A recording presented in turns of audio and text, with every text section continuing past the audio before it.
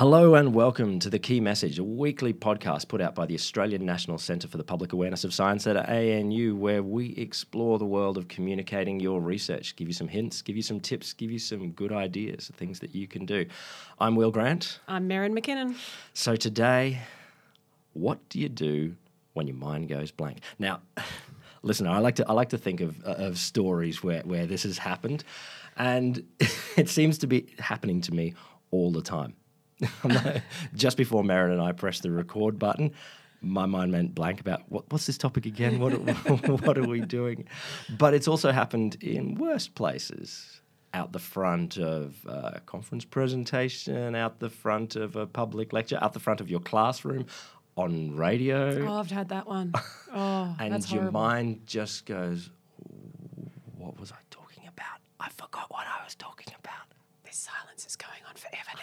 Oh my God, say something, anything. And it's horrible. And I've had it, right in the middle of a classroom when, I've been going on a good train of thought and then I'm like, Your train gets derailed. my train, where was my train? I've lost it.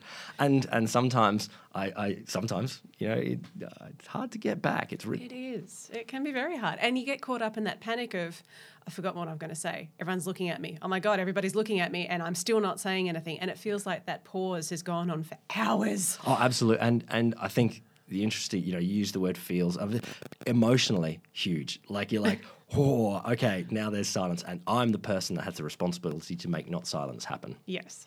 So there's different ways that you can probably deal with this. The first one would be if you have notes, have a quick check of your notes. Yep. Because it's all there right in front of you. But don't let that be I'm going to flick through 48 pages of A4 and find the exact point where I was up to.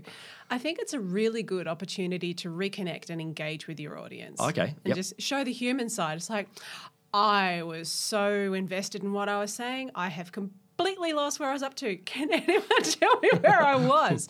And someone from the audience will invariably give you. Hey, I really like trigger. that. I like the idea of reconnecting, that there's a chance for you to tell a human story as opposed to, the research story that you're on and then engage with the audience there. Yeah, it helps show that you are human. You're not perfect, and it's okay. The other thing you can do, and this harks back to an earlier podcast we did, gesticulate. Like use your hands, because that being able to move your hands can help you find the word that you're looking for. Can it really? It can. Well, so I can sort of really conjure it up by spinning my hands. I heard a story like the question where so here, I've done it again. The workshop where this question came up, somebody else told a story about they seen, I think he was some kind of insect researcher. Okay. And he lost his train of thought, lost his words, and he's just like, give me a minute, I'm just going to catch what I've lost with my butterfly net. And he ran around the stage pretending to collect all of his thoughts. So he's moved around, he's broken that spell. Did he really? He did. Ooh. Look, it's out there. Very out there. It's not for everybody. If you want to do that, listener, please take a photo of yourself doing that. We'd love to see it, a video. But, it was entertaining for the audience, seeing someone running around trying to catch these imaginary thoughts which are flying loose all over the stage. But it gave them time to, sort of a reset for the audience. It gave them time to get themselves in order again, sit down, everyone has a bit of a laugh and you can pick up the thread. What if you're on a really tight schedule? I've seen someone delivering a great presentation, and this was during one of those timed 3-minute presentations where you've got a hard window, and they lost their train of thought, and I was like, I can't do it, and they tapped out. No! I know, and it was really sad because they were nailing it up to that point, and then something just went wrong. They got the wrong word, and then they lost it. What do you say to that person? First of all, don't memorise your bloody speech. Stop it. Good point. Good point. Because things happen. And if you are on a flow and you have nailed everything word for word and you're totally relying on memory, you're not equipped to deal with the unexpected. And the unexpected is always going to be there. Yeah, I think that exactly was what happened, I think. They had a very memorized linear pathway in their head, and when they get one word wrong, they're like, oh, but there's no word that comes after that word that I've just said, and now everything's gone. Yeah, what do I do? And this comes back to know what you want to say. So know your key message. So if you lose everything and you're in a timed thing, What's the one thing you want your audience to remember when they walk away? Yeah. Jump ahead. Go to the conclusion. Restate something that you've already said. I think the interesting thing about that is if you're thinking about your key message, as a story, we knew this before and we didn't know that, and it's really important to know that, and now I'm working on it, or I've solved it, or whatever it is. So you know that narrative arc. Then you never really truly lose your place, because you might, I always think about this. The big stories that we see in cinema, that the Lord of the Rings or something like that, or a latest Marvel movie.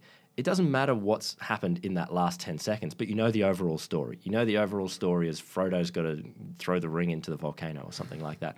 And so even if you've missed the last 5 seconds, or you've tuned out, or your mind has gone black, you know that, okay, I have to get back to getting the ring into the volcano.